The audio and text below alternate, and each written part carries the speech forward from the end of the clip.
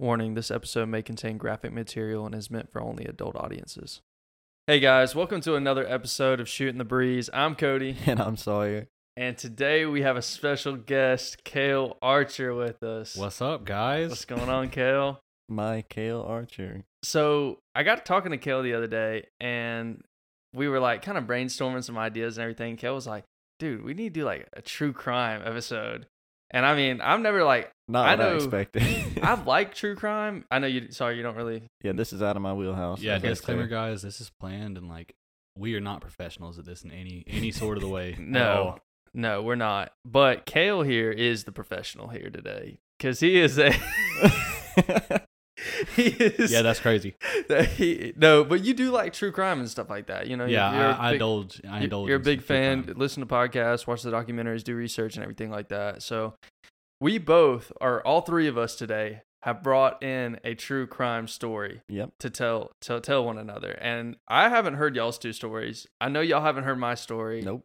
I don't think any of us have heard each other's stories here today. No. So we're gonna bust these things wide open and just see where it goes. Let's go. You ready? Oh yeah, I'm ready. You ready? Yeah. All right. Well, let's dive on in.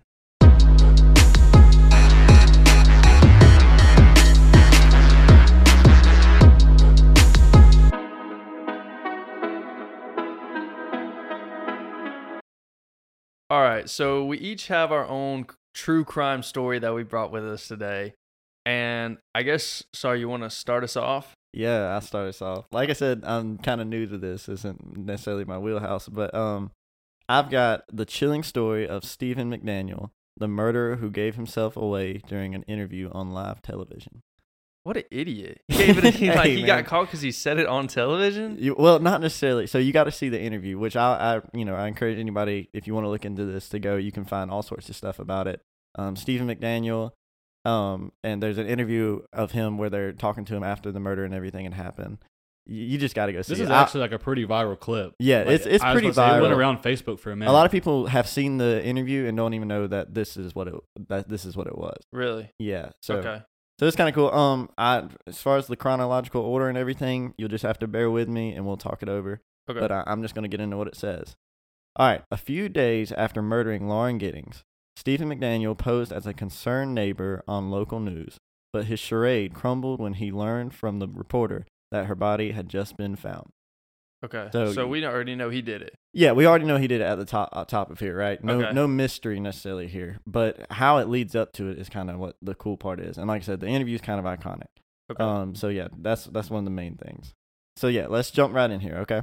So in the early hours of June 26, 2011, Stephen McDaniel broke into the apartment of his neighbor and fellow Mercer University law school graduate, Lauren Giddings, then murdered her and dismembered her body. Oh. Yeah. That's a little bit I know we gave a, Yeah, we gave a little disclaimer at the beginning of this episode. If you don't like anything graphic or violent, and I'm not saying these are graphic or violent, but there is going to be, we're not going to be like going in the nitty gritty of how everything happened. Yeah, but the details. But we are going to hit the facts on the Yeah, we would hate to we're not going to try to downplay it either.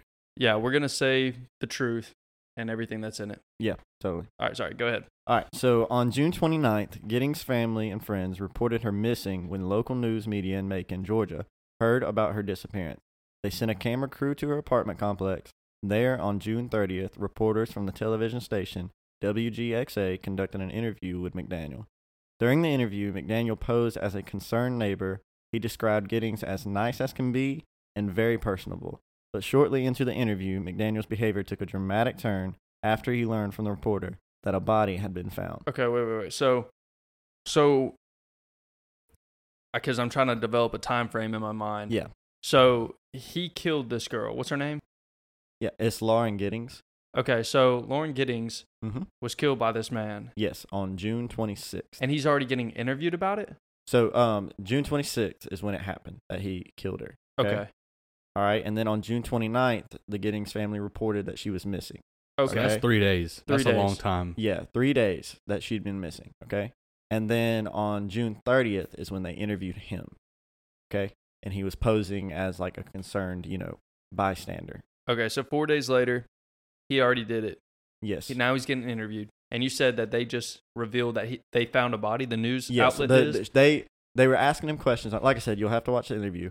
they were asking him questions, and then they're like, somewhere in the video, they're like, so what do you think about the recent development of them finding a body? And he was like, they found a body? Yeah. So I'll get into that. Okay. So during the interview, McDaniel posed as a concerned neighbor. We've been over that. Described her as nice as can be, very personable. But shortly into the interview, McDaniel's behavior took a dramatic turn after he learned from the reporter that a body had been found. His worry turned to utter panic. Body, he said, visibly anxious. I think I need to sit down. Like I said, watch the interview. Like, it's like suspicious. Yeah, the interview's crazy because like he just changes. You just see him go pale in the face. Yeah, just like it's pretty. Like, dang. All right. Though some may have initially thought that McDaniel's reaction was merely the shock of losing a friend, police named him as a person of interest in the investigation just 1 day later. Off of that interview? Just off of that. Like, or there wasn't any, like, fingerprints? There wasn't any other evidence? Yeah, so we will get into... They named him as a person of interest. Okay. So, and then I do think it's notable to, like, most, like, killers, they take one or two sides in a murder that are either, like, really, really involved, or they'll step away, and cops will look at that, and they'll say, okay, if you're way too overly, oh, she was so nice, she's such a good person, I'm going to be here, I'm going to help you in every way. They look at that, and they'll see, okay, this is what we're looking for this. Yeah. Police are smart. I mean, they're going to figure that stuff out pretty quickly. Right. Okay, that makes sense. All right, so yeah, as a person of interest in the investigation just 1 day later, and it was later revealed that McDaniel was indeed the one who had killed Giddings and butchered her body. Given the nature of the crime, the brutality of it, and how little contact McDaniel had with Giddings prior to the murder, many believe that he had not been caught. He would have gone on to kill even more women. Okay, so, dang. So I wonder if there's a backstory to this, like how they even got together, if he was like just a creep. There is. So there is a motive we're going to find out. Yeah, so okay. This is where it takes kind of a darker turn. When you start learning more about him. And he butchered her body?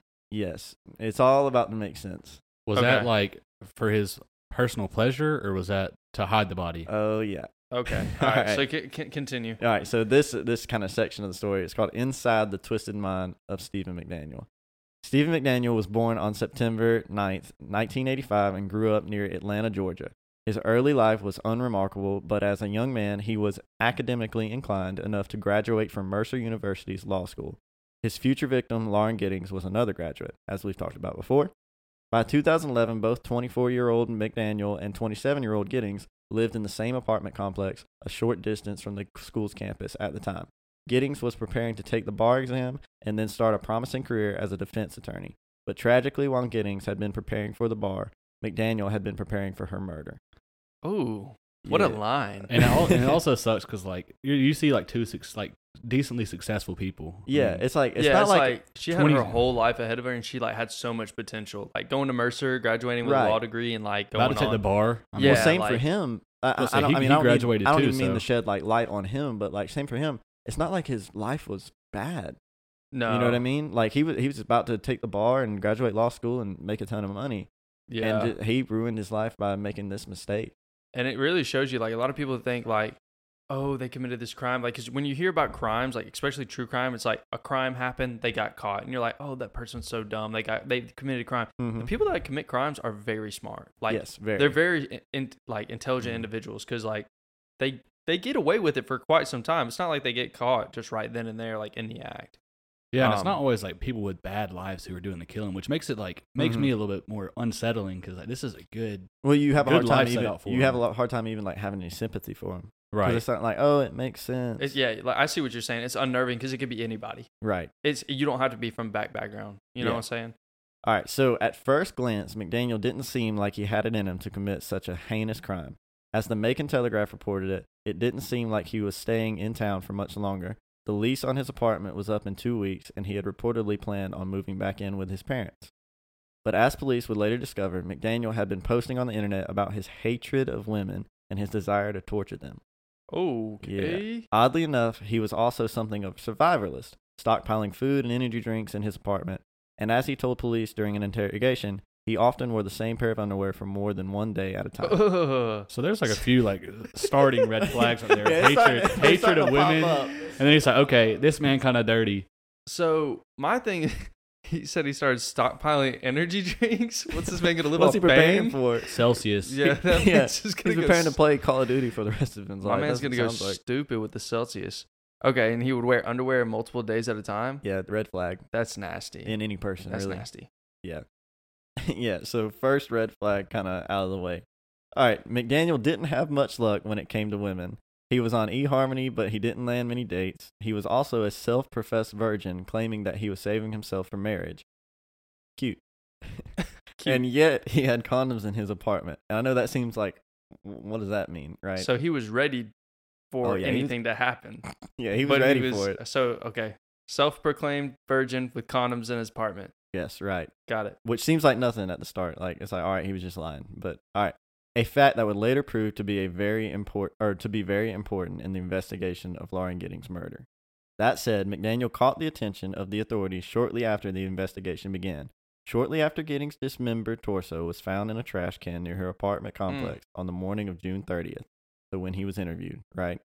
Oh. Just throw back. Yes. So she was in a trash can? Yes. So the fact that it was near her apartment complex, kind of like he wasn't as smart with how I thought he was going to be with it. Honestly, Right. After I heard dismembered, he's going to hide the stuff. He didn't. Well, you would definitely think, man, this is so you would definitely think somebody who studied law would kind of like know how to get it. Have you ever seen the Netflix show How to Get Away with Murder? Yes. Okay. So good. That was, yeah, it actually is good. So like, good. The first season's really good. But you would think, like, knowing all the ins and outs of law and like crime and everything like that, you would think you'd know how to get away with it better. Mhm. And I'm not like, rooting this guy on, like, oh man, I hope he gets away with it. But like, still, like, it didn't really put up a fight. Like, it was kind of, Yeah. Anyways. So yeah, on the same day that they interviewed him, right? If we're throwing it back to what I said earlier, McDaniel and Giddings' other neighbors had been taken to the police station to give statements about the young woman's disappearance. At the time, none of them knew that her remains had been found. Each neighbor agreed to have their apartment searched, except McDaniel, Sus. claiming, "It's the lawyer in me. I'm just always protective of my space." He eventually allowed one detective to walk through his unit, but only if McDaniel was there at the same time. Given the damning evidence that police would later find in his apartment, it's not surprising that he would want to keep them out. After all, he had Giddings' underwear in there and a stolen master key that he had used to break into her apartment. Okay. He really, I mean, as much Yeah. as this is like, okay, he'd planned this out before, he did not do a very good job. So the detective saw this stuff? Yes. So he saw her underwear and he saw a master key. Mm-hmm. I wonder how he got the master key. Oh, yeah. I mean, I guess he could have just went to I don't know. I mean, he had to be at least a little bit like probably persuasive. If he's going to be a lawyer, he could probably talk his way into a good bit of stuff. Mm-hmm. That's probably fair. I didn't even think about that. Yeah. All right, so because of McDaniel's secretive behavior, police kept an eye on him, but he wasn't going anywhere. Throughout the day, he hung around the apartment complex as authorities searched through the other units. It was around this time that he gave his infamous interview with the local news station. So this is when he got pale in the face? This is about to... Okay, so we Yes. backtracked and talked through it. Yes. He doesn't know... So they've already started searching people's apartments, but he doesn't know that they found a body yet. Yes. Okay. Yes. Okay. So this is, right now, it's a disappearance, not a murder. At least all the neighbors think. You said, like, yeah, so the police know it's yeah. a murder. Everybody else thinks it's a disappearance. Yes. which is a common thing police do. They'll keep all the evidence they have so far, just in case somebody comes up up and until slips this up. point is when Yeah. it got real. Okay. All right, so as Stephen McDaniel stood by while police searched the apartment complex for clues, a local television news station called WGXA sent a crew to the building to report on the story. When they spotted McDaniel standing around, they asked if he would give an interview, and he agreed. At first, McDaniel seemed like any other concerned local who was worried about his missing neighbor. "We don't know where she is," he told the reporter behind the camera. "The only thing we can think of is maybe that she went out running and someone snatched her. One of her friends had a key. We went inside and tried to see anything that was amiss." So he's already admitted to going into her apartment, which now the detective has already found a key, I'm guessing, with the timeline. Yeah, Okay. which is smart on his behalf. Yeah, Because it now does. he It is does take after. away. Yeah, now he yeah. can justify why he has that key. Why he has a master key. Okay. To check on her for her well. He basically did a wellness check. Yes, So basically. he's basically doing a little bit of damage control right now. And I'm he guessing. did this with one of her friends? Is that what it said? Yeah, so one of her Yes. friends had a key. One of her friends had a key. We went inside and tried to see anything that was amiss. She had a door jamb that was sitting right by it, so there was no sign that anyone broke in. Okay. Okay. All right, but by the time McDaniel learned from the reporter that a body had been discovered in a nearby trash can, his demeanor completely changed. Visibly panicked, he was silent for a moment before telling the reporter that he needed to sit down. It was later revealed that only Giddings' torso had been found, and the other parts of her body had been discarded elsewhere. Yep. Okay. So he didn't dump all of the body in one place, which is kind of odd. Yeah. Because like you're basically putting evidence in more places that can be checked instead of just putting it in one place. If the evidence is going to be found, it's going to be found. You're making more trails to you. You know what I'm saying? Instead of just one trail. If evidence is going to be found, you might as well just put it all in one place instead of spreading it out. I think it's smarter for him to like put it in different places because why? How? Because I mean, it gives you less. Like a torso is a lot smaller than actual body, and I mean, I don't know why he put it in the trash can. as far as getting rid of it. But I guess my thing is like, okay, if you put some of it in a trash can and then he went out into the middle of a field and dug a hole and put the rest there, why not just put the torso with that? Because it's harder to carry, though. I mean, you got to think he's got to take it out of that apartment complex where everybody knows she's missing. So he's like, they probably have cameras. It's 2016. I mean, they probably still have cameras all around the apartment. The neighbors are probably there. So. Yeah. Dang. Okay, I didn't think about that. All right, so they found the rest of the body. They found it in the trash can. They found the rest of the body somewhere else. Mm-hmm. All right, so as McDaniel failed to maintain his composure, police learned more about their person of interest and the disturbing details of his personal life. So if you thought it was bad already, like about him, it's about to get worse. Okay, hold on. All right, I'm ready. All right, so authorities would eventually uncover evidence from McDaniel's laptop that showed he'd been gathering information on Giddings and her whereabouts leading up to her death. There was also a series of videos that indicated he'd been stalking Giddings, looking into her apartment unit through a window. Okay, so that shows there was cameras at the apartment. Mm-hmm. Or at least something to get video of him looking into her apartment. Okay, so they did have camera footage of him watching in her apartment. That would make a little bit more sense on why she was dismembered then, in my opinion. Why? Just because he had to be a little bit more sneaky getting her out. Yeah, okay. That does sound smart. Okay. The case took a turn for the worse for McDaniel when the computer evidence started coming out, and it just kept coming. McDaniel's attorney, Frank Hugo, or Hogue? Hogue? Hogue? I think it's Hogue. Frank Hogue. It's a weird name. Frank Hogue later explained to CBS News they were continuing to find more and more evidence related to his computer and camera.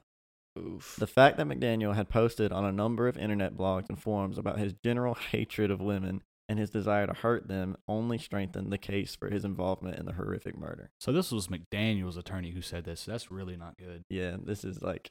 Dang, his own attorney done turned on him. Yeah, that's like, okay, I'm trying to defend you, but you're not giving me a chance.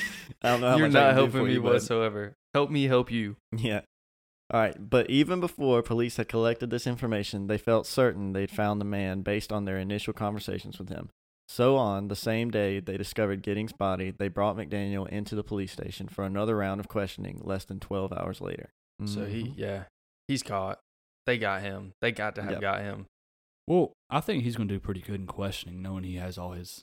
I feel like he put up a good fight in court, for sure. Well, for questioning, that means they really don't have him yet, and they're going to try and get stuff out of him, but if he's like been through law, he's going to be pretty like... They've got to get He's going to be kind of shut with it. Yeah, if he's trying to be a defense attorney, he's got to have some kind of knowledge about that. All right, so when Stephen McDaniel was brought into the police station again on the night of June 30th, 2011, his demeanor was eerily still. He was also tight-lipped, only answering a few questions, most often responding, "I don't know." Even when detectives were out of the room, McDaniel sat perfectly still. The interview stretched on into the early hours of July 1st, and McDaniel still had nothing to say. Detective David Patterson grilled McDaniel for hours, asking about Lauren Giddings' location, asserting that he knew McDaniel knew what had happened. He also acknowledged McDaniel's shift in demeanor from how willing he'd been to talk earlier in that day on June 30th. Okay. So he started to break a little bit? Fair enough. Well, what they were saying is like, you were, spouting off all this stuff about her until we said something about a body. Yeah, and now you're all like now you're real tight-lipped, Yeah, okay, that makes sense. But him being tight-lipped, just coming from law, that is... Yeah, even if he didn't do it, he would still be tight-lipped. I mean, that's how you're going to be. When you see all the episodes, like the shows of like cops and like lawyers and everything, they say like the first thing the lawyers tell their don't say nothing. Don't say anything. Don't say anything. I speak Let me do for the you. talk. Yeah. Don't tell him anything. So I mean, he's doing it the right way, like not giving them anything. Yep. But he's also by doing that, he's also kind of giving away something. By not Mhm. doing anything at all, you're still saying something. I don't think so because it talks about how he's like his demeanor so still, and he seems like But they were genuinely saying calm. versus when they first interviewed him, and he was like, "Yeah, she was such a great person," and now he's like so still. Like, But it is a totally different environment. Like that was an interview with the news. This is with That's true. That this was is like with an the interview police. just to get information. Now this is an interview. This was missing They- versus he's murder. like- so yeah, like Yeah. you're a suspect now. So it's like, okay, I get Yeah. that. So why are you shutting down? Patterson asked. I don't know, McDaniel replied. Eventually, Detective David Patterson left the interrogation room and Detective Scott Chapman entered. After another series of questions and no real answers, Chapman attempted to appeal to McDaniel's humanity. We want to give you the opportunity to tell it, he said, so you don't look like a monster at the end. I know you feel bad about it. Though the gravity of the situation was clearly weighing on McDaniel, he still refused to share any meaningful information with Chapman. It was only when Detective Carl Fletcher entered the room that McDaniel slipped up. So they're saying they already have him. So you don't look like a monster at the end. I know you feel bad about it. So they're saying we already know you. Like, did we it. got you. Yeah, Yeah. you're caught already. So this is the third detective about to come in the room, Carl Third Fletcher. detective, yes. Okay, and he said he slipped up. Yes. Okay. McDaniel didn't admit to murdering Giddings that night, but he did admit to an unrelated crime. At one point during the interrogation, Fletcher mentioned condoms that he had found in McDaniel's apartment. Since McDaniel was supposedly a virgin who was saving himself for marriage, why did he have condoms and where did he get them from? Okay. Yep. Odd. Right. It's like you didn't think that had anything to do with Yeah. the story. Odd. really. Like Yeah, it's like alley that's to like go that's down, like but- personal life. It's like okay, Yep. They're good. They're good. yeah, they're smart. They're gonna figure stuff out pretty quickly. Yeah. As McDaniel put it, he had previously entered a few of his classmates' apartments while they were out and taken condoms from them. In other words, he confessed to burglarizing his classmates' residences. Because of this, he was arrested on burglary charges as police gathered all the evidence they needed to prove his involvement in Lauren Giddings' murder. And- he is so dumb. And he had already admitted to being in Lauren Giddings' apartment as well. Apartment, So it's also. like this just isn't looking good for him. No, so that's just not good. that shows he does at least know how to get the keys. So that confuses me. It's like, why did you say that you took them from other people's apartment when they weren't home? Why didn't you just say, I went I down went to and the bought 'em, Walgreens. yeah. I went to Mhm. Walgreens. I went to Walmart and I got some yeah, condoms. it's like, what? Like, why why would are you you do that? making That's, this that's weird? not any. There's nothing wrong with that. I would that call was that like a the slip up. most sketchy way to get condoms in Right. the world. Like, I would definitely call that a slip up. yeah. as they put Okay. it. All right. So All right, in 2014, now mind you, all of these other dates have been what? 2011. Oh, 11. 11. Yeah. 11. 2011 was when all this happened. Dang. Okay. I had the right time frame, just the wrong year. Got it. Okay. It's all right. All right. 2011. All right, in 2014, this is 2011 is when all the murder happened, right? Okay. In 2014, McDaniel pleaded guilty to murdering Giddings. He attempted to breaking into her apartment using a stolen master key, strangling her to death, and dismembering her body with a hacksaw in the bathtub. After his guilty plea, he was sentenced to life in prison for the grisly crime. Oh my gosh. So 3 years. It took 3 years. And So that's a lot of detail he put in that. Because I mean, I don't know why he went into that much detail about it. He could have just said, "Yeah, I did it." I Mhm. think he's kind of like. It might be remorse. I don't know. I It might be don't know. more of a.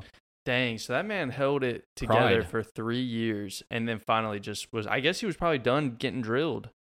He was ready to just like give in. Dang, dude. Okay, so that was the story of Stephen McDaniel. Yep.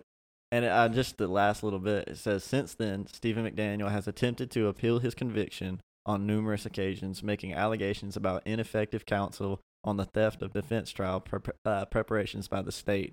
So far, he has failed at all his appeals, and though he will be eligible for parole in 2041, legal experts strongly believe that he will spend the rest of his life behind bars. I mean, that's good. They got him. A lot of times, like with stuff like that, when you're going for parole, they will look in if you're they say extreme danger to Mhm. like society, they will most likely not let you have They'll parole. keep you forever. And Yeah. if he like He hates women. if he hates women, he just I never Enjoys- saw a true motive Yeah. in that. So it's Enjoys like torturing them. there was no Yeah, reason to keep kill him- her. Yeah, keep him locked up. Yeah. Yeah. It's like, okay, you're gonna burglarize and then you don't have a true motive, you're gonna do it again. Yeah, that's fair. All right, I think that's a perfect transition into my case because mine also involves law in a way. Okay. Mine is the case of Edwin Laura. 34 years old, and it's called Urge to Kill. Urge to Kill. So it starts out with Kaylee Sawyer. She's 23 years old. Sawyer? This is in July of 2016. Sawyer. Is that you? No, I'm just kidding. So she's out with her friends at a bar for a bachelorette trip, and they're probably getting a little bit wild. Okay. I mean, it doesn't. I don't really have any much detail on Little what white girl happened. wasted. Yeah, probably. White girl wasted? Is that what you said? Yeah, they're probably, they're going out, they're having some fun. There's probably some guys they met. So Okay. her boyfriend comes and picks her up, and they get in a fight on the way home. So as they're getting in a fight, he said that it was pretty normal if they got in a fight that was pretty bad, that one of them would just walk it off. So she says, all right, I'm going to go walk it off to cool off. And mind you, this is at night. They just got back from a bar, so it's probably Brilliant. really late at night, but they live right beside a college. So it's like, okay, it's like a decent little area. They have security there. So Edwin Laura, he was a part-time security guard at Central Oregon Community College, which is where this takes place. And he has a patrol car, which looks just like a cop car. So he pulls up, and he's just checking on her. He's like, hey, are you okay? I see you walking by yourself. It's really late at night. He says, I can take you home. So he says he's going to take her home. And this is where it starts to happen. She gets in the back of the car, and in the patrol cars, they lock from the back. Mm-hmm. So now she's stuck in there. Dang. That's a scary feeling. Getting in there and you can't get out. Like, it's like child lock, kind of? Well, it's like actual cop car. Yeah. So it's like Oh, so there's like no handle. there's bars, Oh and it's my like you gosh. can only let them out from the outside. Okay. So she's trapped in the back of the car, and this is where Edwin Laura ends up hitting her with a rock that does not kill her. They said the rock was about the size of a football. So And- he did this in the back seat to her? Yes. So she was locked in the back seat. He got in the back seat with her and like just hit her with a rock. I think that it's called Lot B12 at this college. It's very secluded off like right in the woods, so it's like a perfect spot, Okay. which is kind of sad to say. So he gets her out there and he hits her with a rock that's about the size of a football, but it did not kill her. So he takes a rock that they said is 2 times the size, and he struggled to pick up and hit her across the head, and that ended up killing her. And it is notable to say that he did rape her body, and that's when he put her body in the back of the car. He put her head in a plastic bag because there was so much blood. He put her head in a plastic bag? Yes. Oh, because he hit her. Yeah, he hit her in the head with a rock. rock, so it was Okay. so much blood. I mean, he was he has his law. He's going to figure out a way to. And in the car, he did this while she like in the car, in the back of the car. No. It's on the lot, so it's like she could have been out the car when he hit her with the rock. Okay, I was about to say because I was like, how's he going to get rid So I of wonder all what I wonder what the storyline behind that is. Is like, how did he get her outside of the car and then Mhm. just I don't know. There's a lot of questions. Is there a motive to this at the end? No, No. no. Is this That's why it's involved? called Urge to Kill. We'll get into that in a second. Okay. Continue Okay. on. So his wife, when he got home, she's a cop, so she has prior knowledge to all this. Like she was smart with that stuff. His wife said when she got home that she could tell something was off and he was quieter than normal, and that's where it ends for that night. So Okay. the next morning, He was married. We didn't even know that. yes, he's married. Edwin is married. Yes, Dang, this dude. is pretty notable. He is married. I bet you the boyfriend feels terrible Yes, because they left on a fight and she went to go walk it off and got Mhm. killed. yeah. If there's podcasts and you can they interview the boyfriend, they interview the families, interview the wife. I mean this. Dang. If Okay. this is a case to do your actual like research on the backside of it. Okay. So Edwin confessed to his wife the next morning, but he made up a story about how he killed a woman unintentionally after running her over with a patrol vehicle, and then he said he hid the body. And his wife is a cop, so she's gonna go to the cops about this. Like, Right. that's her job. Yeah. They take an oath that they have to do that. Okay. So as she's going to she leaves like not long after. He took his wife's like service pistol, 9mm pistol, left the house, and was on the run. Okay. So he just left on the run. He's just like, he's on the run now. I'm just going to go for it. Okay. Which Dang. Okay.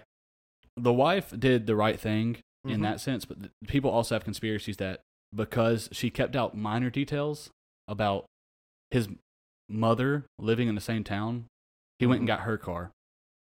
And they didn't know that. So that's why he had so much time to get on the run. He switched cars. And this is where he meets his next victim. This is Andrea Mace. She's 19 years old. She's getting off work at Marshall's. Mm. She gets off work. She just worked like an 8-hour shift. She's on her Marshalls? phone. Yeah, she works at Marshall's. This is where? This is Oregon. Oregon. Okay. Okay. Yeah.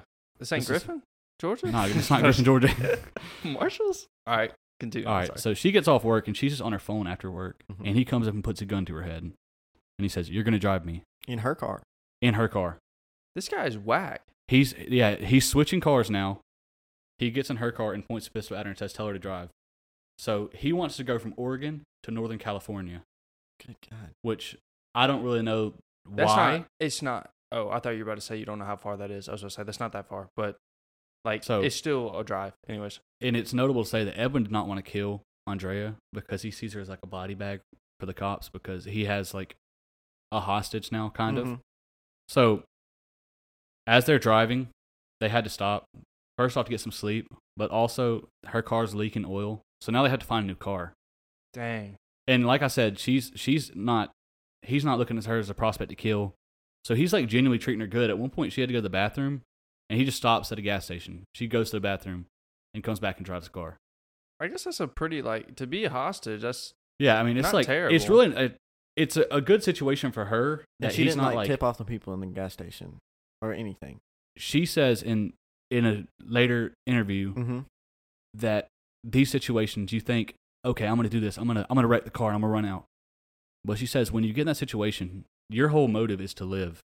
yeah. So not you're going to do whatever you can to stay alive. Yeah, Right. you're not So going to she's- endanger she's- yourself. She's playing the part. Yeah, she's pleasing his demands of, okay, I'm driving you. This is what we're going to do. So they stop and they get a hotel. And this is where things take a little bit of a turn. And they're sleeping together. And in the same bed, they're sleeping. And he like starts to like get a little bit touchy with her. And she says, I don't want to do that. And he's like, he kind of backs off for a second. He's like, okay, that's fine. Which this is where it gets weird because he does have like a remorse in a way of like, okay, I'm going to like respect her boundaries. Yeah. But then he kind of like backs off on it. He's like kind of like getting close to her again, and an alarm goes off on her phone. And she, being quick witted, she really this is very smart from her. When he freaks out, he's like, oh, what's that alarm for? Like he freaks out thinking that something like she tipped somebody. Yeah. She says, no, that's just my STD medicine. So So there's I don't there, Clever. yeah. She said, Clever. oh, that's my STD medicine. So she's like, I think she knows she was about to get raped probably. yeah. So like- he backs off because he doesn't want an STD. Oh, yeah. So Yeah. So it's kind of weird because it's almost like he has a conscience, but he doesn't. It's like Yeah, it's yes, it's almost like he's bipolar, really. Like it's notable to say that this is a Christian man. oh, he's wow. he's a Christian man. He's 34 years old. He has a wife, and up until this point, he had a good life. It's Like, almost like a light switch. that's just- just like Yeah, how that's Sawyer's like- case it's like is. a- Like he had a good life. Like he was going to the police academy to be a police officer, yeah. and his wife was like 6 months in. So it's like they were setting themselves up with their future careers. Okay. So they get up in the morning, and Yes. now they're looking for a car. And there's a man who comes up, and he's just he's putting stuff, putting photography equipment in his car. Mhm. So he's pretty vulnerable. His last name is Levi, Jack Levi. He's putting stuff in his car, and when Edwin Laura goes up, he pulls a gun and says, "I need your car. Don't do anything." He screams for help, and Edwin immediately shoots him in the abdomen. What? So he sprawls out and he is screaming. He gets shot in the abdomen. So this is where it starts to take another turn. So Andrea's still with Edwin. Like she's just like there at the point. along I mean, for the she's ride. basically Dang, that's his God. body bag. Like she is going to go wherever he goes because she's not gonna let him. He's not gonna let her get away. So he shoots him in the abdomen, and they run across the street to a gas station. They're like, okay, there's gonna be a car here. So a grandson, two grandsons, and a grandmother are in the car. One of them's pumping the gas, and he steals the car with all three of them inside. And this is our next big turn. I mean, there's like three different parts to this. This is our next big turn.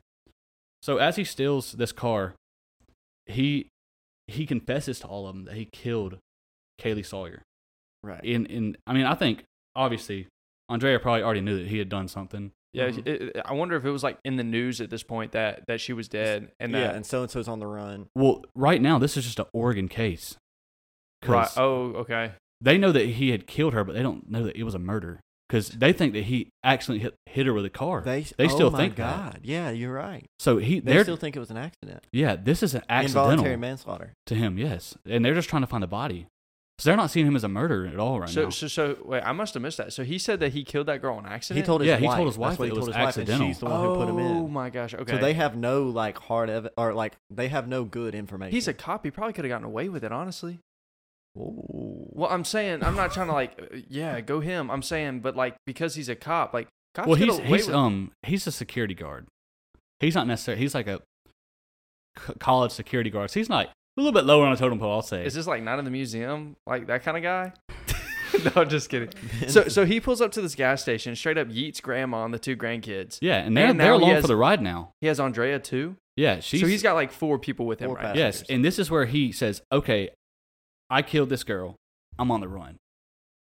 And this is where you see, okay, this is the reason I chose this case. He has a little bit of remorse in him. Mm-hmm. So Okay. they're riding alone, and he's just asking, he's talking to him genuinely, just like, hey, what are y'all doing? Like, why are the 3 of y'all going there? And the grandson sees this, okay, this is my chance to kind of see where I'm going. Yeah. So the grandson says, okay, this is my grandma's first time in America. She's from Canada, and we're just showing her around. So Edwin's like, okay, this nice is first impression. this is like, okay, this guy's a genuinely nice guy. So he lets him out the car. All 3 of them, they know about the murder now. So they're outside the car, which that's the end of it for them. They're no longer a part of this case. What? He said, all right, y'all can go, but I'm taking the car. Now it's back to Andrea. Keeps her. So he Yeah, said Edwin keeps Andrea. That's his body bag. So basically the grandkids was like, yeah, this is grandma's first time in the U.S. And he's like, oh, you got to see this place. And then pulls over like, yeah, go enjoy it. I'm sorry. I'm like, what? Yeah, it's almost like his flip switch, like he had that like little switch in time when he killed her, but like other than that, he's like, he's not a bad dude. He's just normal. He's a normal guy. That's so weird. With an Okay. urge to So kill. here's where I really got kind of tripped out in this case. So he lets him out on the side of the road, and as he's driving, he takes Andrea's phone, and he says, "All right, go to your Facebook." He gets on her Facebook, like does like a live video, which I'm saying this girl is quick-witted. Mm-hmm. She's very vulnerable. She doesn't want people to see this, and he's making a video. It's like, "All right, to the parents of Kaylee Sawyer, I'm sorry. Just full confession. I'm sorry. Yes, full confession." On And Facebook I mean, Live. it was titled like "Murder on the Run" and "Kidnapped," and she did not leak this. She put this private just to her because she just didn't want all her, because it really doesn't mean anything at this point. I don't know why she did this, but she just didn't want people to see her like that as a victim. So, but in my mind, it's like, okay, you could have just helped so many like people help find you. Well, maybe she was thinking The grandson's grandma. I mean, I think that at this point, people are gonna know, right? because you got Jack Levy, who was already shot in the abdomen. Mm-hmm. Okay, that's fair. He did not die. There's a bit We'll of a say that. trail. He did not die. Okay, so he's still He's living. still alive. Okay. And then he's got, so there's 4 people now who are free that have the opportunity to tell the cops. Okay. And they know the car now, Mm-hmm. but he keeps going. So he literally tells the parents, he said, "I'm sorry that I killed Kaylee, and I'm sorry that I kidnapped Andrea." Okay. And he admitted to being sorry. He said sorry like 4 times. Dang. So as he's going, they're still on the way to California.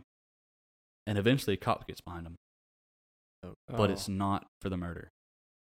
He was speeding. It says he was going at least 90 to start out with. Okay. He's on a mission to get to California for some reason. I still have no motive to why he wanted to go to California. So. Okay, so he's just riding California down the highway running 90. Yes. Okay. So this is where I'm like, what? This guy, his thinking's smart, but he's also really stupid at the same time. Yeah. So he calls the cops. He does? He calls the cops, and he says, "Hey, I killed this girl back in Oregon at this college," and he admits everything. He says, "This is where I want to go. I want to go to the next town. It's 40 miles." Yeah. And the dispatcher, I mean, if you go on, like, you can find this audio of this phone call. It's good to look at because it's like you can get to hear how calm all of them are.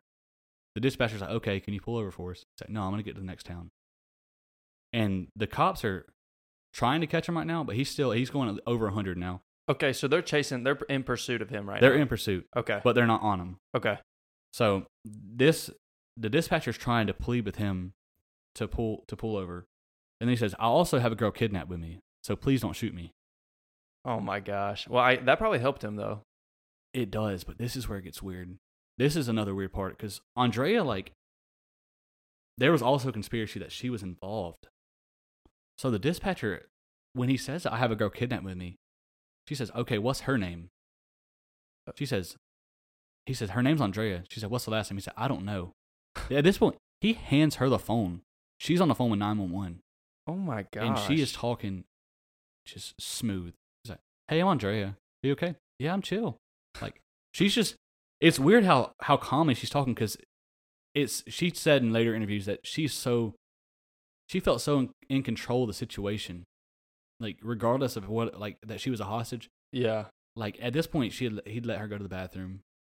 He didn't rape her. Yeah. And he was genuinely just treating her, like, decent. Get a peek past understanding. I'm saying, that's the Yeah. Lord. So God is she good. like, I'm telling you, that's got his good time right there, Andrea. praise God. Keeping her cool. So All right. she said, I have control of the situation, which is weird, because I didn't understand that when I heard it. Is she an undercover cop?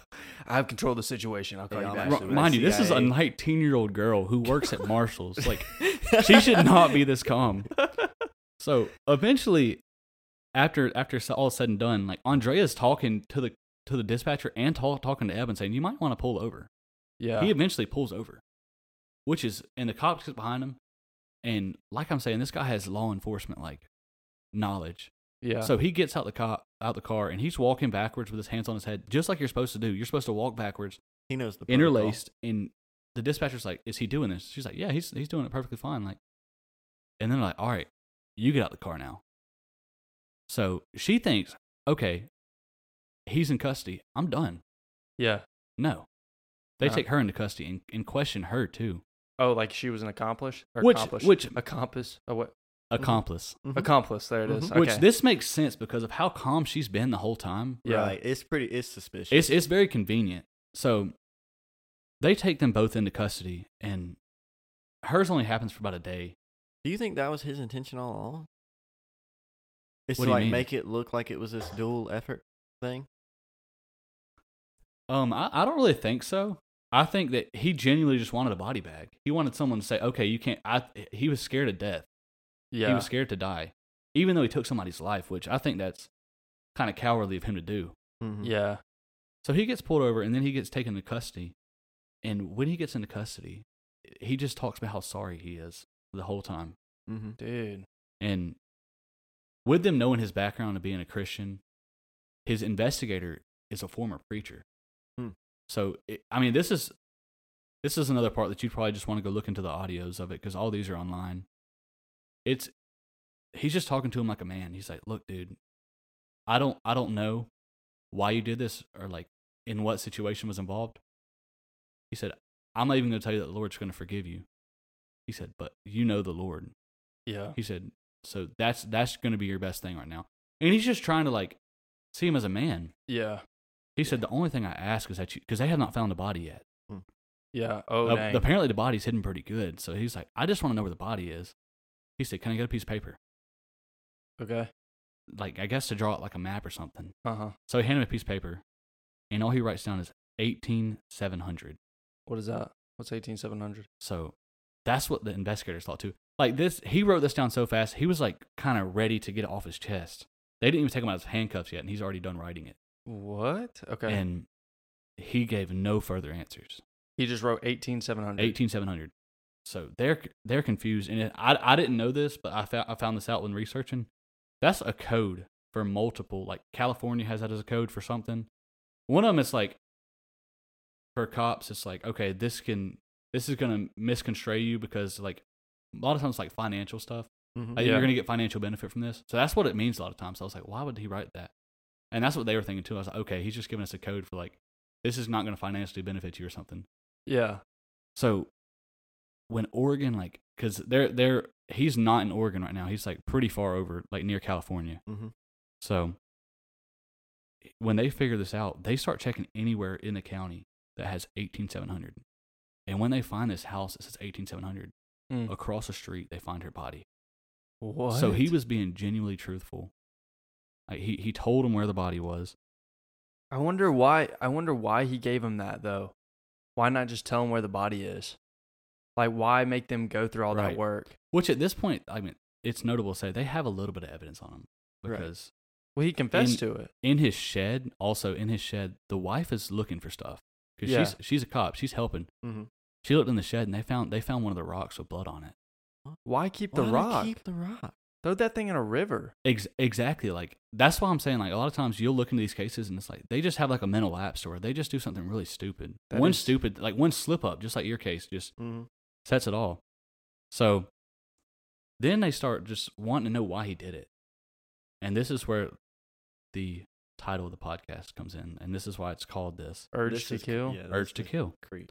When he's asked why he killed Kaylee, he said he had an urge to kill. And he's always had it. He's He's always wanted to kill somebody. Just his whole life, just had this urge. Yes, that he's always this had scratch an he urge. couldn't itch, or this itch he couldn't scratch. And that makes me sick. Yeah. That there are people that can genuinely just have no reason, no rhyme or reason. They just want to kill. That is scary. That is, yeah. It is. Because it's like you Because that's don't literally what it sounds like. What happened? It's just something just flipped in. flipped. It's just one little switch, and he saw the opportunity. He's like, okay, I've always wanted to do it. Here's my time. That is scary. And Dude, it's like, also he notable. he let the intrusive thought just Yeah, win. it was like one little moment just set his whole life down. Dang. And it's also notable that just another point of his remorse, he wrote a letter to the father of Kaylee Sawyer, and you can hear him just sobbing because it's in the interrogation room. He's writing this letter. Mm-hmm. The former preacher who was the investigator, asked him to write a letter, and I don't know what they ever did with it. I mean, I know the dad got it, but he was probably not happy about it. But I mean, I'm sure it was said that there was genuine, like, I'm sorry. Like, I wonder, yeah, because I mean, obviously the dad doesn't want to see that. He didn't want to see like my little girl's gone. Like this letter's not going to bring her back. right. Dang, that's deep. So this is what he was charged with. He was charged with 4 counts of aggravated murder and 4 counts of federal indictment. 1 for kidnapping, 1 for carjacking, and 2 for carrying and using a firearm for a crime of violence. So that's life. That's life. death penalty. So he entered a guilty plea for 1 count of aggravated murder and 1 count of robbery to avoid the death penalty. Really? Yes. And they took it. So, and usually, like, when you look up that sentence, it's usually only 20 years. Like, it's up to 20 years. So you can get like 10 years. Right. The judge gave him life without parole because he said, you're in danger, like I said, extreme danger to the community. Yeah. That's how I figured out that was a thing, because the judge gave it to him. Yeah. Yeah, because I mean, just comes and says, "Oh, I just had an urge to kill." He's so unpredictable. casually. Yeah. Like, what? Yeah. Like you can't predict his next move, so like you're unpredictable. Yeah, You're a that's- danger to society. When do you get the urge again? Yeah, right. Yeah. Yeah, does that urge ever leave? Is my thing. It's like, when does that stop? When did it start? Like, That's- the yeah, thing. Well, he says it's been his whole life that he's had this urge. That is Crazy. scary. That's creepy. Yeah, Yeah. that's just like, Especially, yeah. And that's pretty much the ending of this case. I mean, that's not really a good ending, but there is a law now in the state of Oregon called Kale's Law. And this is where campus security for colleges have to wear different uniforms, have different vehicles, and different equipment than law enforcement. And this happened in 2016? This is 2016, and they're trying to push it right now nationally. Really? So that's another reason I did this case, is because just to give out that national, like, little, just so you can see that they're still trying to work on this and push it national, because I think it should be national. Yeah. Dang, that's so crazy. Just out of nowhere, it's like, yeah, that's gonna haunt me. And that's a lot of power for somebody who's just campus security, part-time at a college. yep. Well, I'll never trust anybody ever again. Even if you seem normal, you never know. You never know. Dang. All right. Well, that one was good, Kale. I'm glad we brought you on for that, because that made my brain itch and hurt. I don't know. I sat on that one for a few days. I'm telling you, that's just that case has been sticking with me for a minute. That's a lot to congest. Ingest. Digest. Congest. Ingest. Congest. Ingest. You got a congested nostril. Okay. All right. I needed that after hearing Nasally. that story, because I was like, oh, that was heavy. All right. So I guess that brings me to my true crime. Brings And me to me. That was mine isn't it's politically charged. That's what I'm gonna say. Mine's very politically charged. Okay. All right. It's not very, like, I don't know. You'll see. Let's You'll dive see. in. Let's do it. Let's just dive on in. All right. So mine is the Ryan Waller case. Okay. So there's this young couple in Phoenix, Arizona, 18-year-old Ryan Waller and 21-year-old Heather Kwan. That's young. Yeah. That's the youngest we've seen so far. You're about to see. So Ryan was like originally known or no, he was originally from Knoxville, Tennessee, and he was a musician. Had a bunch of instruments and everything, and his dream was to be a part of like a band or something like that, some big rock band or something. Now, Heather Kwan, on the other hand, she was a smart young lady who just finished her college diploma in law, which is funny because like your case had something about her being a lawyer, and her dream, Heather Kwan's dream, was to become a defense attorney. It's crazy that law is involved in all three of our cases. That is weird. That is. Yeah. And I would like to say we did not know any prior knowledge on each other's cases at all. Yeah. No. I'm telling you. So that is kind of cool that there's a connection there. But yeah, no. So Ryan Waller and Heather Kwan, like they had very different dreams, but they worked they worked good together, in an odd fashion. Little lightheartedness in the band versus the lawyer, so. Yeah, it's like opposites attract. So, after about 8 months of dating, Ryan and Heather decided that they were going to get an apartment together. And they did, and they had a roommate in this apartment, and her name was Alicia, okay? Now, before I go any further in this story, I want to give a background on the tenant that previously lived in this apartment, and his name is Richie Carver. Now, Richie had somewhat of a record on him, and it wasn't just him, Richie, but his father, Larry Carver. Mm-hmm. And they were almost like partners in crime. And I have a list here of some of the crimes that they committed. So they committed many crimes together, including assault, armed robbery. Richie actually served 4 years in prison for a stabbing. And his father, Larry Carver, had been arrested several times for domestic violence, assault, weapon misconduct, theft, and spent most of his life in and out of prison. So I almost kind of feel bad for Richie. Yeah, it looks like he was kind of set up for failure. Yeah, almost. Dude, like your dad's committed crime his whole life, and it's like that's the only way to go about your life. Father, son. Yeah, I mean that was their bonding time, was committing crime. No, family business. Just the family business. So Richie and Larry, kind of a bad duo here, but Richie had made an appearance back at the apartment that Ryan, Heather, and Alicia now live in, and he made 2 appearances. So the first appearance he made was roughly a couple months. Well, actually, I'm going to leave that out because I want to keep the suspense. The first appearance he made, he was asking about mail that might have belonged to him, that might have been sent to the apartment, and it was like, hey, have you got any mail? Kind of normal. Yeah, that's fair. You know what I'm saying? I get other people's mail, the previous tenants' mail at my house all the time. Yeah, that's what I'm saying. It's not like anything like, I was just seeing what y'all did to the place, something weird like that. But another time, Ryan and Heather actually, the second time Richie had come to the place, they actually caught him in the backyard of the apartment. And when they confronted him, like, hey, dude, what are you doing in our backyard? Guess what he said he's looking for? Horticulture. No, you're not going to guess it. He said he was looking for a 4-foot iguana that he had lost when he lived there previously. He's just in the backyard looking for his iguana. Pet iguana, man. 4 foot is huge. Dude, that is a monster. That thing is like 18 years old. Bro, you're not going to miss that. A 4-foot iguana, dude? That thing goes man, we crazy. ain't seen it. That's a dog. Dude. But I'm saying, bigger than a dog. What do you mean? Dude, I'm like, I'd be nervous now. Like, dang, we got to watch out for an iguana. There's a freaking in our backyard. dinosaur in our backyard. I'm saying, dude. So that immediately kind of gives me like red flags right there. Like you're just in the backyard looking for iguana. The 4 foot or just the iguana? Yeah, either one. Both of them are red flags. Make a better excuse, honestly. So I wanted to give you that background of Richie and his, crime and everything like that, and his background. So moving forward, this is the week of Christmas in 2006. Ryan and Heather are celebrating the holidays in this apartment that they just moved into. And Alicia, their roommate, is out of town visiting her family for the holidays. So all of a sudden, Ryan and Heather hear some noises coming from their back sliding glass door. When Ryan gets up to go investigate, he finds Richie and Larry Carver breaking into their apartment. And when Richie sees Ryan, he immediately shoots him in the head. Ryan falls to the ground, and the 2 men continue into the apartment. Now, when they get into the apartment, they turn around, shoot Ryan in the head again to make sure he's dead. They keep going into the apartment. That's brutal. I'm telling you. 2 shots to the head? 2 shots to the head. They keep going into the apartment. Heather has witnessed everything, so guess what they do? They shoot and kill her. So now once they've shot both Ryan and Heather, they begin looting the apartment. They're taking all of Ryan's musical equipment. They're taking all of his electronic stuff. Basically just stealing a bunch of stuff to, get something out of the crime since they just killed 2 people.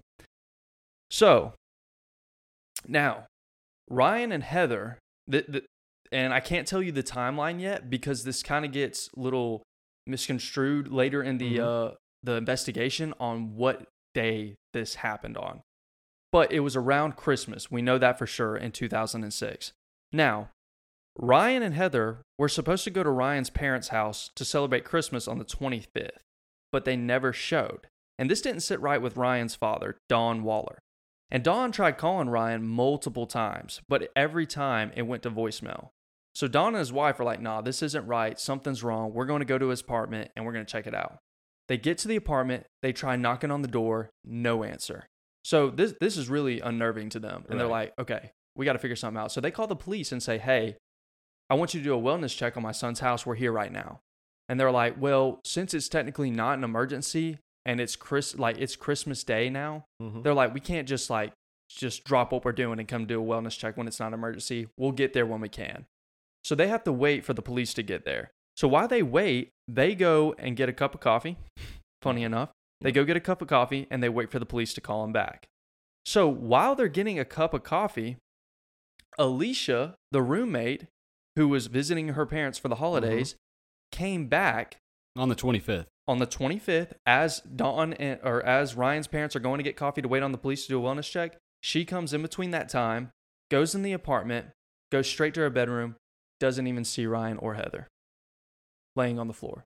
I need the layout of this apartment. I'm saying, so that to me, I'm like, what? Like that's kind of sketchy because it's like. So yeah, at first when I read that, I was like, okay, that's a red flag to me because like you walked right in that apartment straight to your bedroom and you didn't see two bodies on the floor. Right. That's crazy.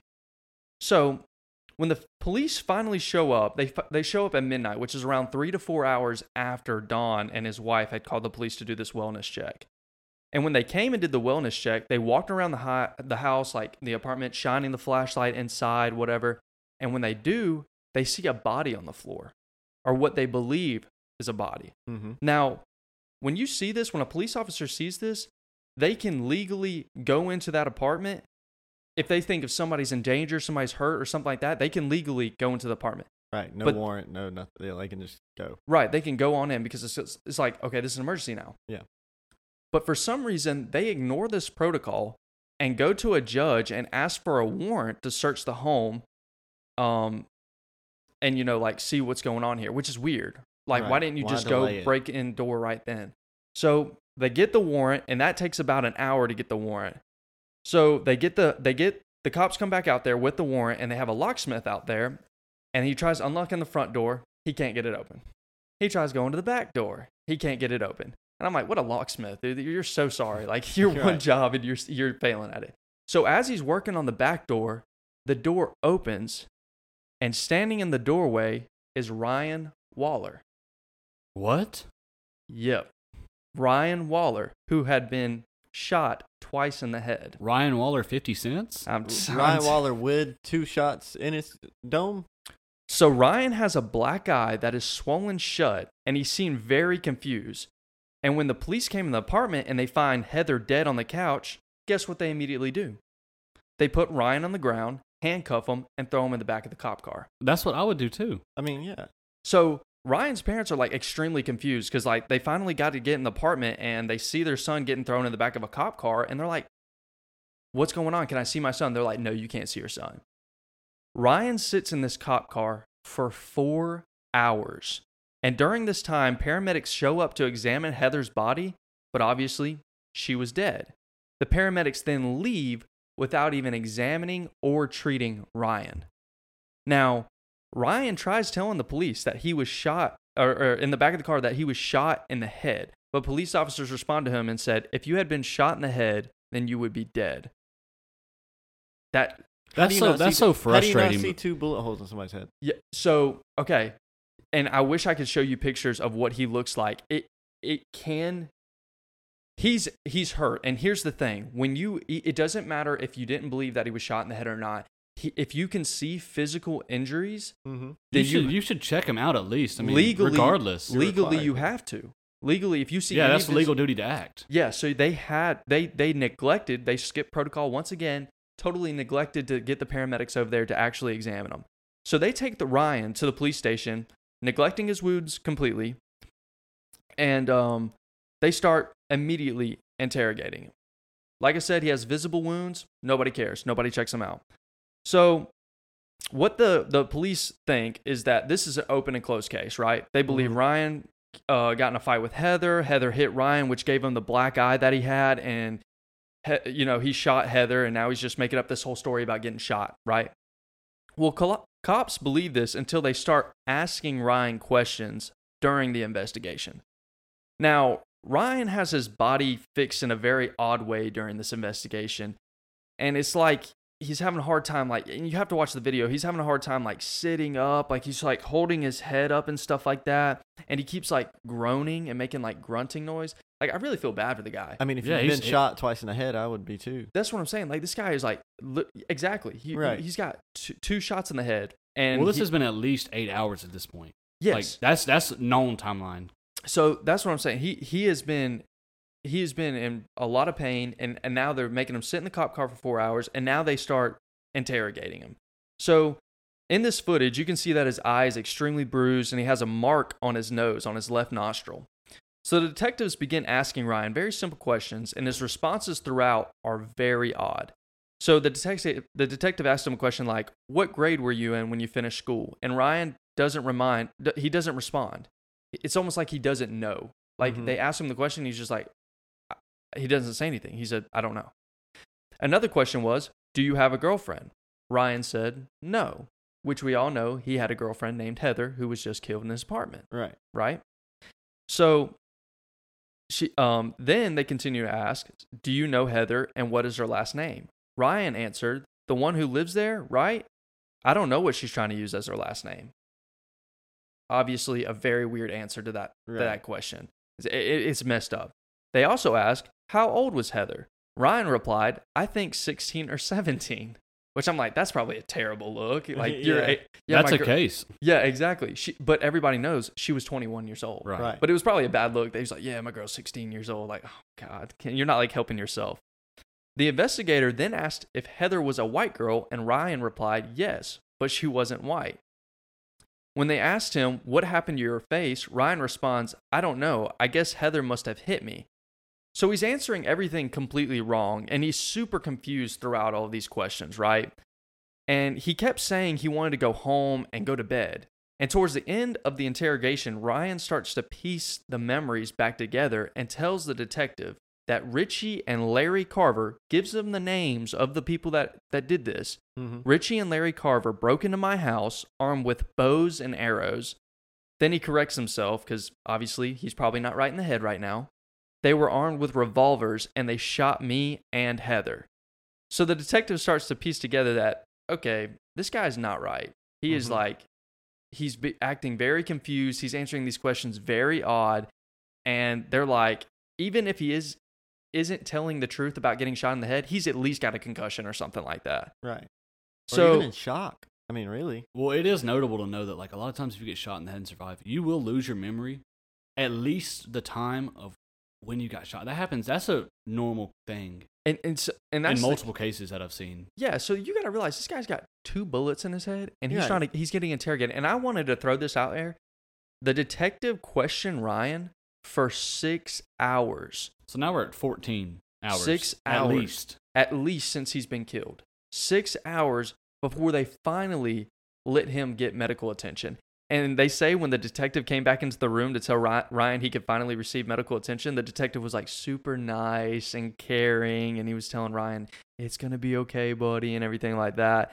And it's probably because they just talked in the back room and were like, "Dude, we should have probably gave this guy medical attention earlier. We just messed up. We're all going to lose our job." Yeah. And now they got to cover their tail. Yeah. So they're like, "Oh my God, this guy actually is messed up." And we just been drilling him for 6 hours and he's actually messed up. So I bet you they're all freaking out at this time. Dang, we're all fired.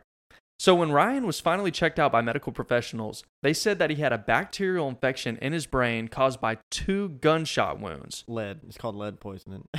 Probably, dude. I'm telling you. One entered his left eye and one entered his left nostril. So the mark that you see in the video on his left nostril is a bullet entry going in his head. So there's not that much blood. I was about to say, it said he had a black eye and a scratch. So that's he wasn't bleeding at all. That's odd. Yeah, he had barely any blood coming from his wounds. So they discovered, so they had to end up giving him like surgery and everything like that, Yeah. obviously. So Ryan, before they gave him the surgery and they were also checking him out about like the 2 gun wounds, Ryan also had a broken jaw, but it wasn't from the attack that Richie and Larry did that night. It was when the police threw him to the ground when they discovered him in the apartment. And they threw him to the ground because they told him to get on the ground, and he was confused on what was going on, and he didn't comply. Oh my God. So, but the police testify we used a pressure point in his jaw to force him into the ground. Okay. So they basically put a lot of pressure on that point. Dude, they basically forced him to the ground and broke his jaw doing so because he didn't know what was going on. Probably because he had 2 bullets in his head. Right. You know what I'm saying? He's like a walking zombie right now. This is a very frustrating case to listen to. So he ends up, having to get surgery done, and when they start like digging in his head, they discovered that his eye socket was completely destroyed. He had pieces of bone in his brain, and during the surgery, he had to have both of his eyes and part of his brain removed during the surgery. Mm. So he was left blind after the surgery. He had to have both of his eyes removed. So he was blind after the surgery and was in the hospital for 35 days.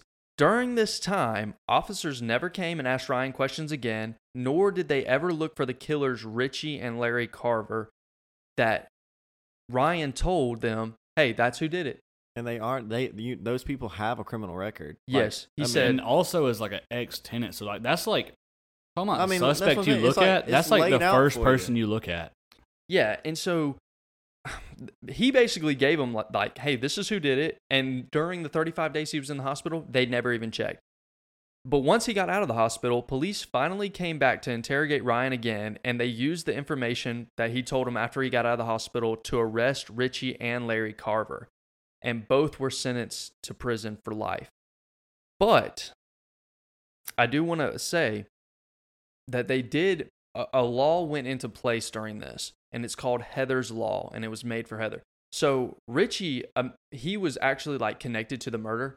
He was like connected to the crime scene. He was immediately put into prison for life. Larry, his father, though, he wasn't connected to the crime scene. They didn't have any hard evidence on him to pin him to the crime scene. But his wife came out, Larry's wife came out and said, hey, he confessed to me that he did it, right? Well, once they start pushing her like for more, and she went back home to her husband, who is known for domestic violence, probably shut her up after that. She comes back and says, marital privilege, I'm not going to talk anymore. He didn't do it. I'm sorry. I shouldn't have said any of that. So they put Heather's Law, and they created this law because of Heather, and said, hey, if you come out and you confess and you open that door, you cannot claim marital privilege anymore. And you back out and say none of it happens. They were like, if you open the door, it's open, we can convict. Yeah, that's fair. And so they put that law in effect after this crime took place, but they basically grandfathered that case into it, so they got to put Larry in prison for life. Right. So a law was put in place because of her. So once both of these guys were sentenced to prison for life, Ryan lived in the rest of his life disabled and suffered from many seizures, and he eventually died from one of his seizures in 2016, 10 years after this crime was committed. Once Ryan died, his family started to go to war on his behalf and filed a lawsuit against Phoenix City Police for the way Ryan was treated during the investigation. Right. Yeah. You know what I'm saying? But 10 years after? Is that, yeah. Well, so they started the lawsuit, I think, towards, I don't know why probably they once started. He started having seizures. It's probably when they did it. I think they started it after he died. I don't know if he wanted to put it to rest and didn't want anything to do with it. And when he passed, their family, because he died because of the seizures that he had because of the brain damage. Mm-hmm. So they went to war with the Phoenix City Police, and this was a good idea, but this is where everything starts to get a little crooked. So Ryan and Heather were, and this is where I'm going to the date that they died. Yeah. Ryan and Heather were shot on Christmas Day. Right. But police try to say that they were shot on December 23rd, 2 days before Christmas. And Ryan sat in the apartment for 2 days after he was shot. And the reason they said that he died on the 23rd rather than the 25th is to basically say the police can't be blamed for any complications caused by delays for Ryan's injuries not being treated. they could just blame it on him sitting on the floor in that apartment for 2 days. So basically, they covered themselves up. So basically, they're trying to say, okay, yeah, I know we had to get the warrant. I know we kept him in the cop car for 4 hours. I know we interrogated for 6 hours, but none of that matters because he died 2 days before and sat in the floor for 2 days. That's what caused him all of his complications, not us taking our sweet time. That's what they're trying to blame it on. So, but Ryan's parents refused to believe that they were killed on December 23rd instead of Christmas Day because Ryan was at his parents' house all day on December 23rd. So there's no way he could have been killed on December 23rd when he was at his parents' house. And a pizza delivery guy testified saying he delivered Ryan and Heather a pizza the night of the 23rd, and they were completely fine. So the cops are saying they died on the 23rd, and his whole family and this pizza delivery guy, which thank God they ordered pizza that night, said they were fine that night. There was nothing wrong. I would also say that like the other roommate, Alicia, she would be able to smell after 2 days. There's a certain stench. Yeah, from you're a telling dead body. Yeah, and that's well, Alicia didn't come back until the 25th. The same day. But I feel like if she walked in her apartment, walked in her room, 2 days she later, would smell it. That's what I'm saying. You would smell a dead body. That's what I'm thinking. And there's no way that he was able to be interrogated and everything without food and water for 2 days sitting on that floor. You know what I'm saying? Mm-hmm. Like, even if he did wake up, he would also be dead. Yeah, he would also be dead. So Heather's autopsy said she died between 5 p.m. and 8 p.m. on December 25th. Her autopsy said that. And on her tombstone, it says that she died December 25th. Even the interrogation with Ryan on December 26th, the day after Christmas, detectives asked Ryan, what happened last night? Why would they come on Christmas Day? Basically confirming that the crime happened on Christmas Day. Police delayed Ryan's treatment by hours between getting a warrant, keeping him in the cop car for 4 hours, and interrogating him for 10 hours. But the Phoenix police say that he was shot and killed on December 23rd, and the police delaying Ryan's treatment had nothing to do with his injuries and overall death. Ryan's father claims that Heather's autopsy report date was changed from December 25th to the 23rd to cover it up. So, like, cops went in there and started finagling with evidence. The detective who interviewed Ryan also swore under oath and stated that he didn't realize the severity of Ryan's injuries. But in the interrogation tapes, Ryan asked, "Can I go home and sleep?" The detective replies, "You should go to the doctor. That's where you should go." Ryan replies, "Me? Why, this?" Pointing at his black eye. "Is it bad?" The detective replies, "I'd say that's really bad. If you have a concussion, then you don't need to sleep." So the detective obviously lied under oath because he stated in the video that Ryan's injuries were bad. Mm-hmm. So when they asked him, was his injuries that bad? In court, he was like, no, they were fine. I couldn't tell anything crazy. But in this tape, he was like, yeah, it was bad. So the lawsuit against the Phoenix City Police was ongoing for over 3 years when it was dismissed by the judge because supposedly the Phoenix City Police found a brain expert that testified that the 6-hour delay in Ryan's treatment probably didn't make a difference in his outcome, and he would have had the same damage if he was treated right away. Ryan's father said that he had an expert brain surgeon that would have testified against that and would have stated that when a brain is bleeding, it means it's swelling, and when it's swelling, it means catastrophic damage is being done every minute, and every minute is crucial. The judge dismissed the case just 3 weeks before the Waller family was going to have their day in court, and Ryan's father states that he had no doubt that a jury would have sided with them. The Phoenix City Police knew this, and that is why they pushed to dismiss the case just 3 weeks before the Waller family was able to bring their evidence in. The Ryan Waller case has had no justice to this day. And that is the Ryan Waller case. Okay, mine officially does not have the worst ending. Dude, mine had a bad ending, but that is just so frustrating. Isn't it? That's like almost not even just like, okay, you're saving yourself, but like just as a humanity, like it's neglect. Like, there's so many people who just all sides that was bad. I'm telling you, it was like, I feel like it was the worst way to go about a case ever. And that happens more than you think. Yes. Most crime podcasts I listen to, cops are usually not good. Like, it's just crazy to me. Like, this guy got shot in the head twice, miraculously lived, and probably most likely died and had all these seizures, lost his eyesight and everything because cops wouldn't believe him and wouldn't give him medical treatment right away. But honestly, even with cops, like they're gonna get away with it. It's gonna be on the city in general. So it's not even gonna be on them. Like take your blame.